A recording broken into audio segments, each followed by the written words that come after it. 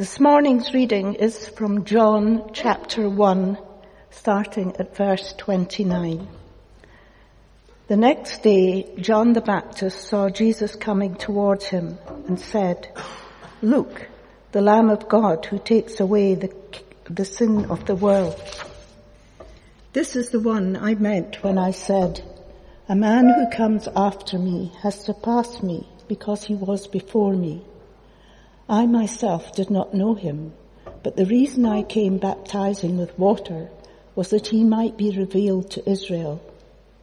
Then John gave this testimony, "I saw the Spirit come down from heaven as a dove and remain on him, and I myself did not know him.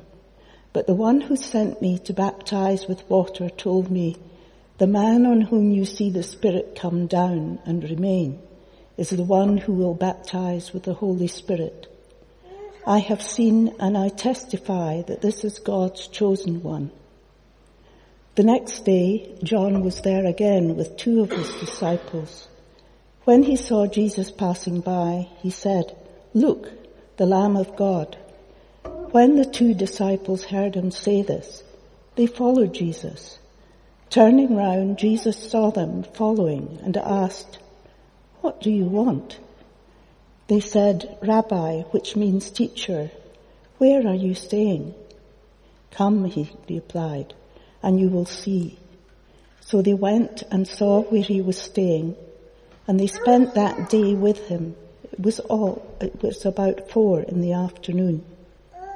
Andrew, Simon Peter's brother, was one of the two who heard what John had said and who had followed Jesus. The first thing Andrew did was to find his brother Simon and tell him, "We have found the Messiah," that is, the Christ. And he brought him to Jesus. Amen. And thanks be to God. What I would like to do this morning is speak a little bit about the Church of Scotland and kind of how it works and what it's doing and that kind of thing. I was speaking with somebody recently who has been a worshipper here for a long time, and yet they said they didn't actually know really anything about the Church of Scotland as a whole. And I thought, well, I've worshipped here for a very long time, and I didn't find out that much about the Church of Scotland until I started doing training for being an ordained local minister. So I'm going to have to say some things this morning, and we are worshipping God, and we look to hear from God as well. And what I'd like to ask you, as we do a very quick zip through lots of different things this morning, are there things that you would like to know about the Church of Scotland that you've always wanted to ask about, but you've never actually asked? Or maybe you haven't thought to ask them, but now you do. So if there is anything that you would like to know especially, I'm also preaching next week. So could you maybe get me afterwards or write it down in a note and hand it to me, and I will attempt, as long as they're not too hard, I will attempt to find out the answers to your questions. So for next week, if there's anything that occurs to you about the Church of Scotland that you want to know about, please do write it down or message me, or if you're online, put it in the chat, and somebody will get them to me, and we can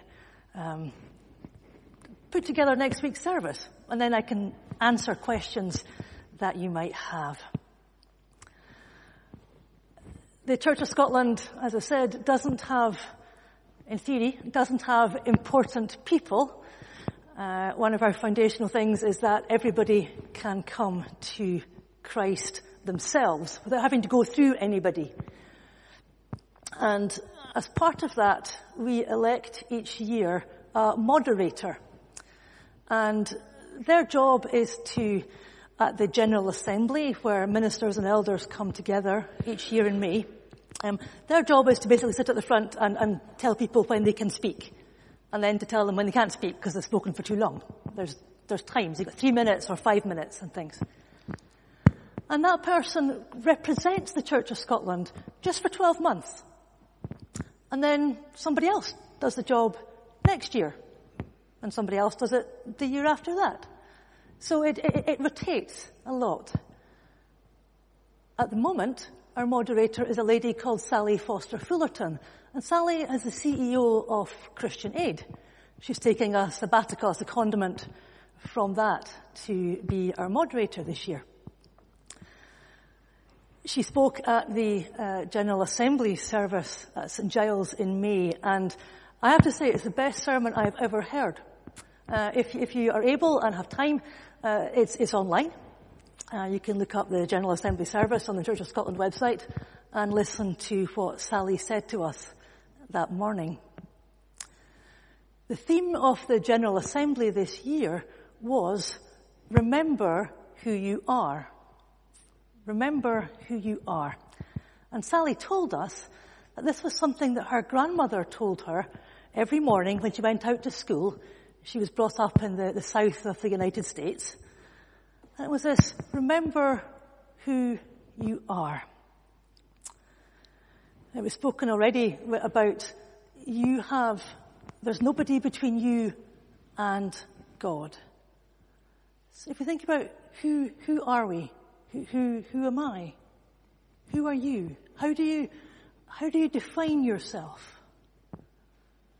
Do you define yourself by how old or how young you are? Do you define yourself by those around you?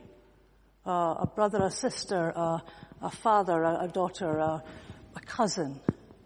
How do you define yourself? Do you define yourself by a role that you have? A job?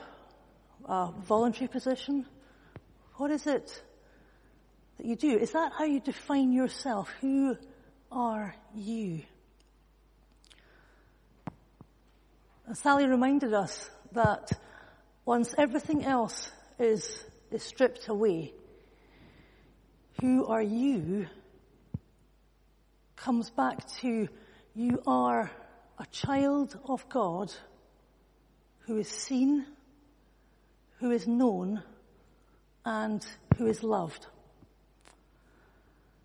And if nothing else this morning, I would say remember this. No matter who we think we are, what circumstances happen to us, people around us, each of us, are a child of God who is seen, known, and loved.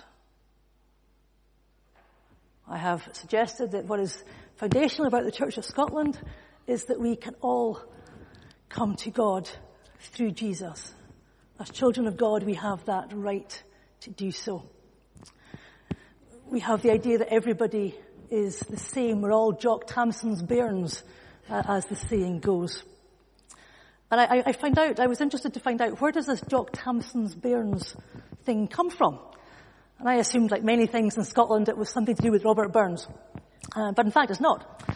It turns out Jock Tamson was John Thompson, who was the minister at Duddingston Kirk over by Arthur's Seat.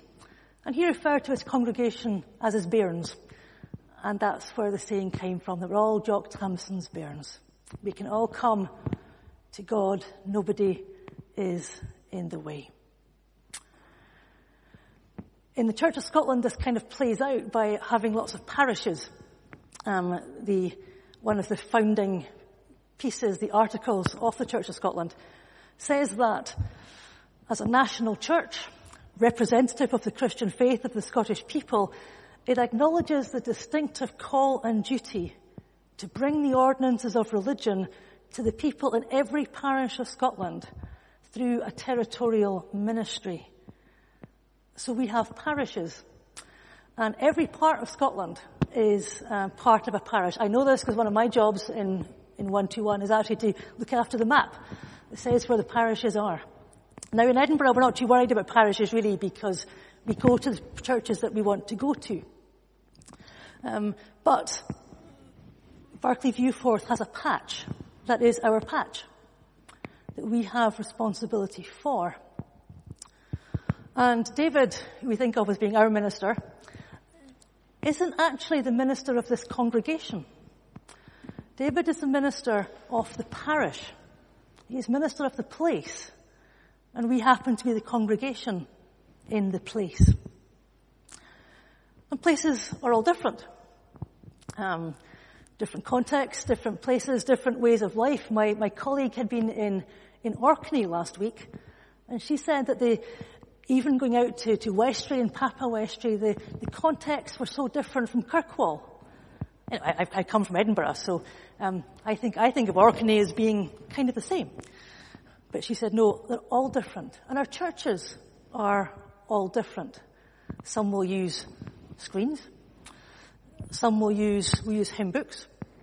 Some will have choirs. Some will have taped music because they haven't got musicians to help lead them in worship. All different. And this morning I've tried to choose some hymns and songs that reflect that diversity. So we've had Be Thou My Vision, which is from the 8th century, and is an Irish song, and we'll do some more recent ones coming up as well. The Church of Scotland also has a mission across the world. It looks after social care in Scotland through Crossreach. It's social care council that looks after people from birth. They have prenatal, postnatal counselling for mothers and families. They work with children and young people who need special education, various forms of counselling and addiction recovery, and through to looking after older people as well. And they've got centres from Shetland, certainly to Glasgow, and Ayrshire as well. Sally's words at the start of Assembly, and the theme of this year's General Assembly, Remember Who You Are, is an important thing. She's speaking to us as individuals, but also to the wider Church of Scotland. And for myself, growing up in this church, where we have always had that extreme importance about biblical preaching, as is appropriate, and going directly to Jesus. One thing that perhaps we don't hear about so much is that we can fail to forget, we can forget or we can fail to pass on what has happened in between. The times written off in the Bible are 2,000 years ago. And it is, of course, important to be hearing week by week what Jesus did, what the disciples did, how they point us to God. Please don't think I'm suggesting anything else. Jesus is Christ, Emmanuel, God with us.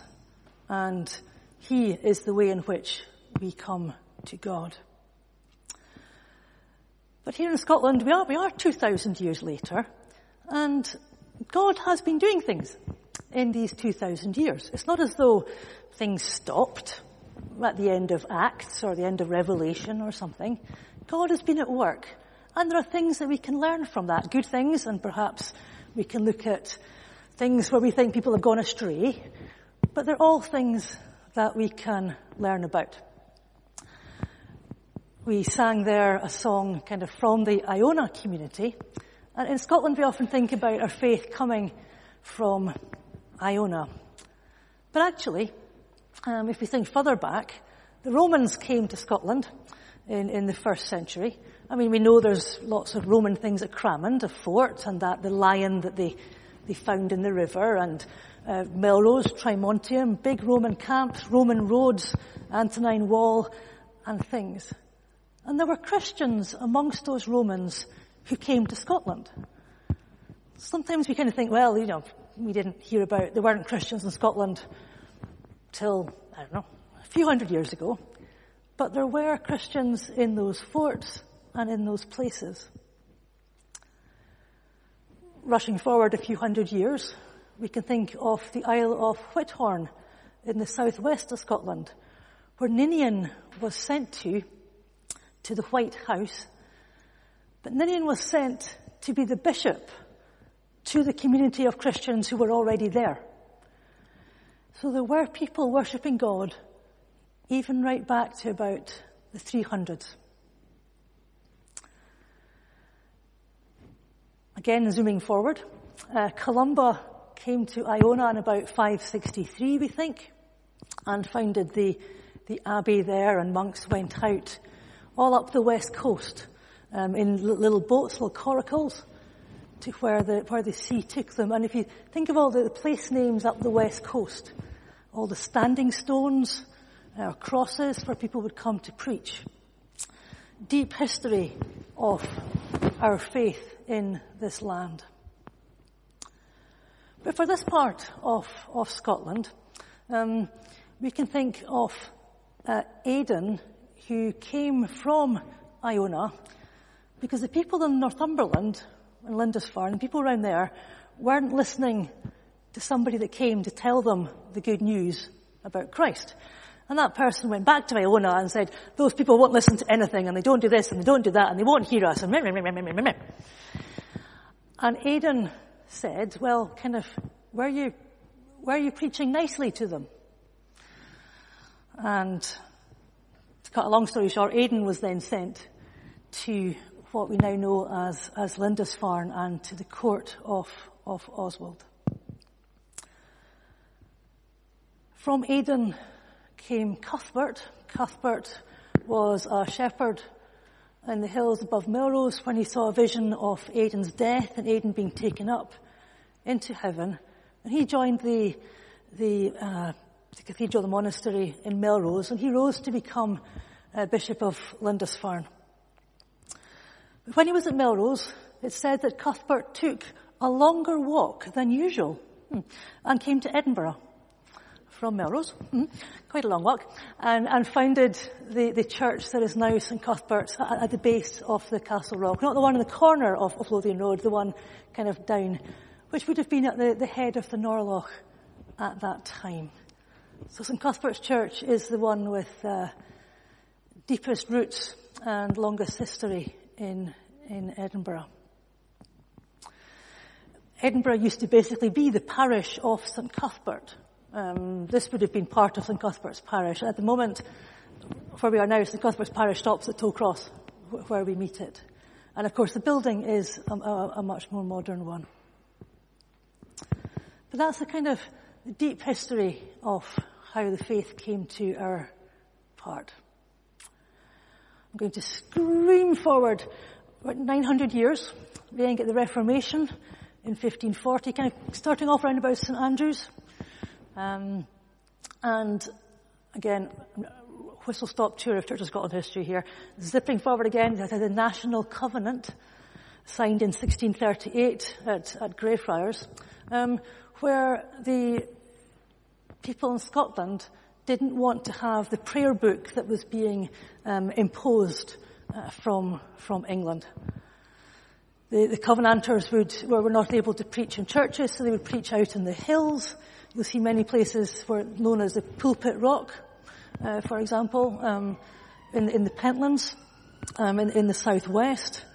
The Battle of Rollion Green in the Pentlands, the Covenanters' grave above West Linton, where somebody was found injured and was carried and buried in sight of the Ayrshire Hills. There are many books and things you can read all about this. But our Church of Scotland has continued to have that lack of important people, which has led to splits over many things. The church has split over who should look after the church. Should heritors provide the church and the seating? They've split over state support for the church.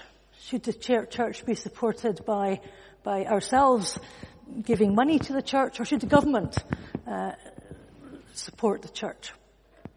And there's a wonderful infographic of how the Church of Scotland has split up and has come together, and other bits have split and other bits have come together, and it looks kind of like a jellyfish tentacles as we have disagreed and re-agreed and things.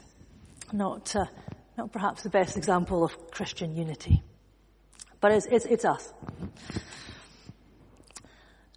Perhaps the most important fairly recent thing was the disruption in 1843 at the church is now St Andrews and St George's West on George Street, where Thomas Chalmers took about a third of the ministers of the Church of Scotland out from their General Assembly there, and they marched along George Street and down Hanover Street to Tanfield, Waterleith, where, I don't know, Standard Life used to have a big office. I'm not quite sure if it's still Standard Life, but down, and they met there. And that formed the Free Church. This church here, Barclay Viewforth, as we are now known, was a United Free Church. At that time in the 19th century, there was a lot of kind of competitive church building, because there was the Free Church, and there was the Church of Scotland still, and also the United Presbyterian Church, with three main denominations in Scotland at that time. And they used to kind of, if somebody built a church, then the other one would build a bigger church right next door. And one of the reasons this church was built, sadly perhaps, was that the Roman Catholic Church down at Lauriston was built. And they couldn't have that, so they wanted to build a really big, tall church that everybody could see. That would be the Free Church. One of the things about the Free Church is that it's really important to hear the Word of God preached. So we have a big pulpit. We have galleries like this. There were even extra galleries that were taken down in about 1911. But there are so many galleries. This is not a traditional church layout. Everything is designed so that you're looking at me. Hello. And that somebody at the front is preaching. If you think about other historical churches, the focus is on the communion table. And the pulpit is to the side, because there the focus, the important thing, is the sacrament of communion. But within the Free Church, as this was built, the important thing was the preaching of the Word. And you can see how the architecture is bearing that out. But this church also played its part in the history in Scotland. Two American evangelists, Moody and Sankey, were fabulous preachers and musicians, and they led a big revival, lots of people coming to faith in Scotland. And that started here. And they actually had a problem, because they brought their portable organ, as portable as it would have been in those days, and they brought it down, and they kind of turned it in the street outside. There's still a nice big turning place. And they turned it, but it fell off the carriage.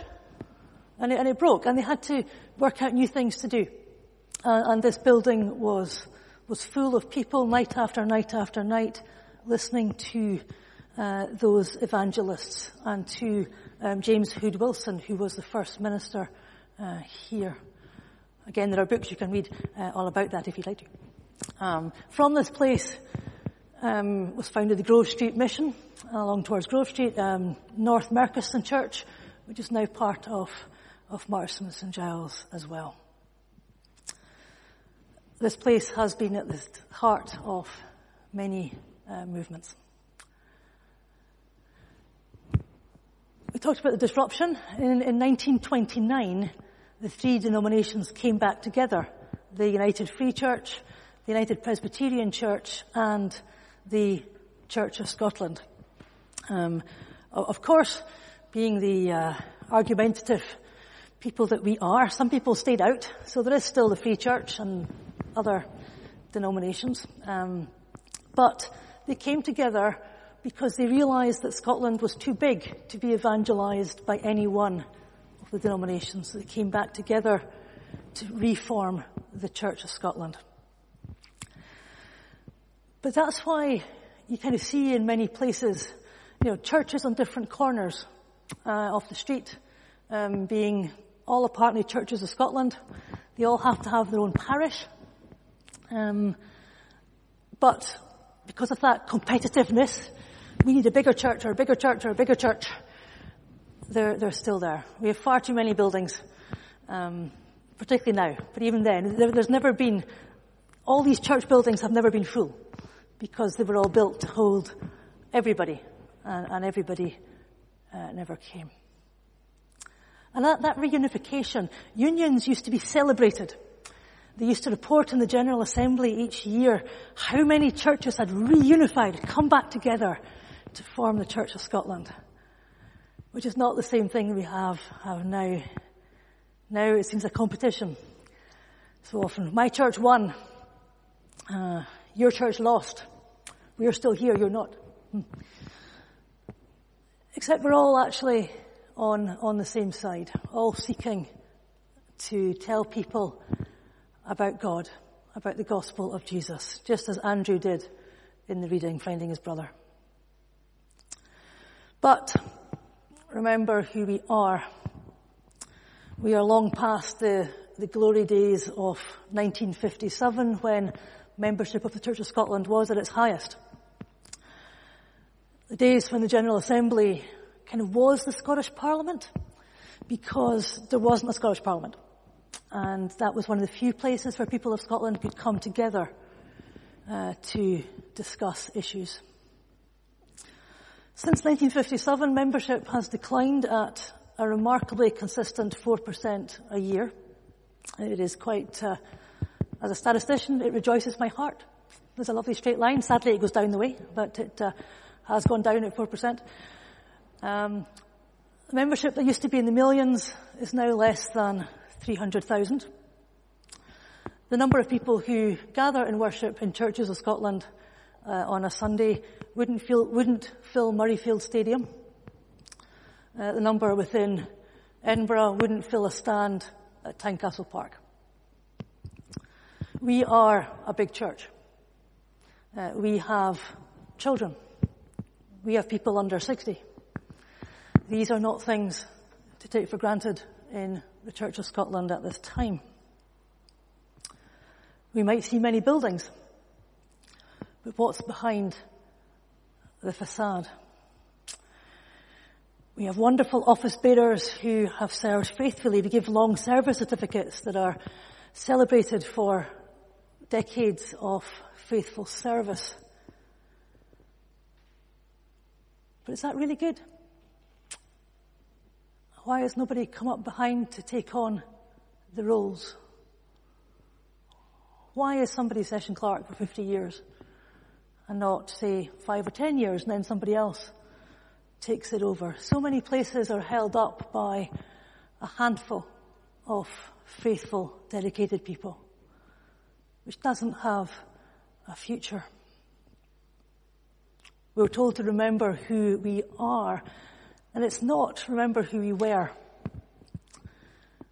It's who we are now, in a very different Scotland, a very different Kirk. And we've heard things here about the presbytery plan and whatnot. And the issue is there aren't the ministers. There's only about 40% of our ministers are due to retire in the next 5 years. One of my jobs in the offices is looking to see how many ministers we expect to have in 5 and 10 years' time. It's going to be a very bumpy ride the next few years. I don't know what the Church of Scotland will look like. Nobody really knows what it will look like. But if we remember who we are, the Church of Scotland is not God. We are not here, we don't come together on a Sunday morning to worship the Church of Scotland, however much we might love it, hate it, be frustrated by it. We are here as children of God. We are here to make sure there's nothing between us and God, to be sure there's nothing between other people and God. As John the Baptist did in the reading, he pointed his 2 followers to Jesus. Don't follow me, follow him. Andrew and the other one went and followed Jesus, and then found other people, found his brother, and brought him to Jesus. That is what we are called to do within the Church of Scotland, or whatever is left of it, in a few years' time. We are called to follow as we have sung. We are called to bring others to Christ, to remember who we are, and to help other people to remember that as well.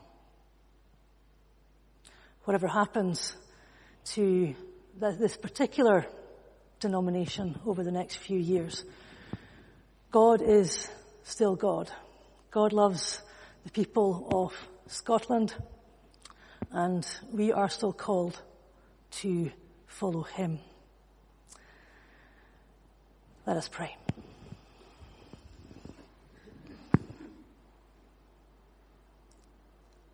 Lord God, we thank you for your care for the people of Scotland.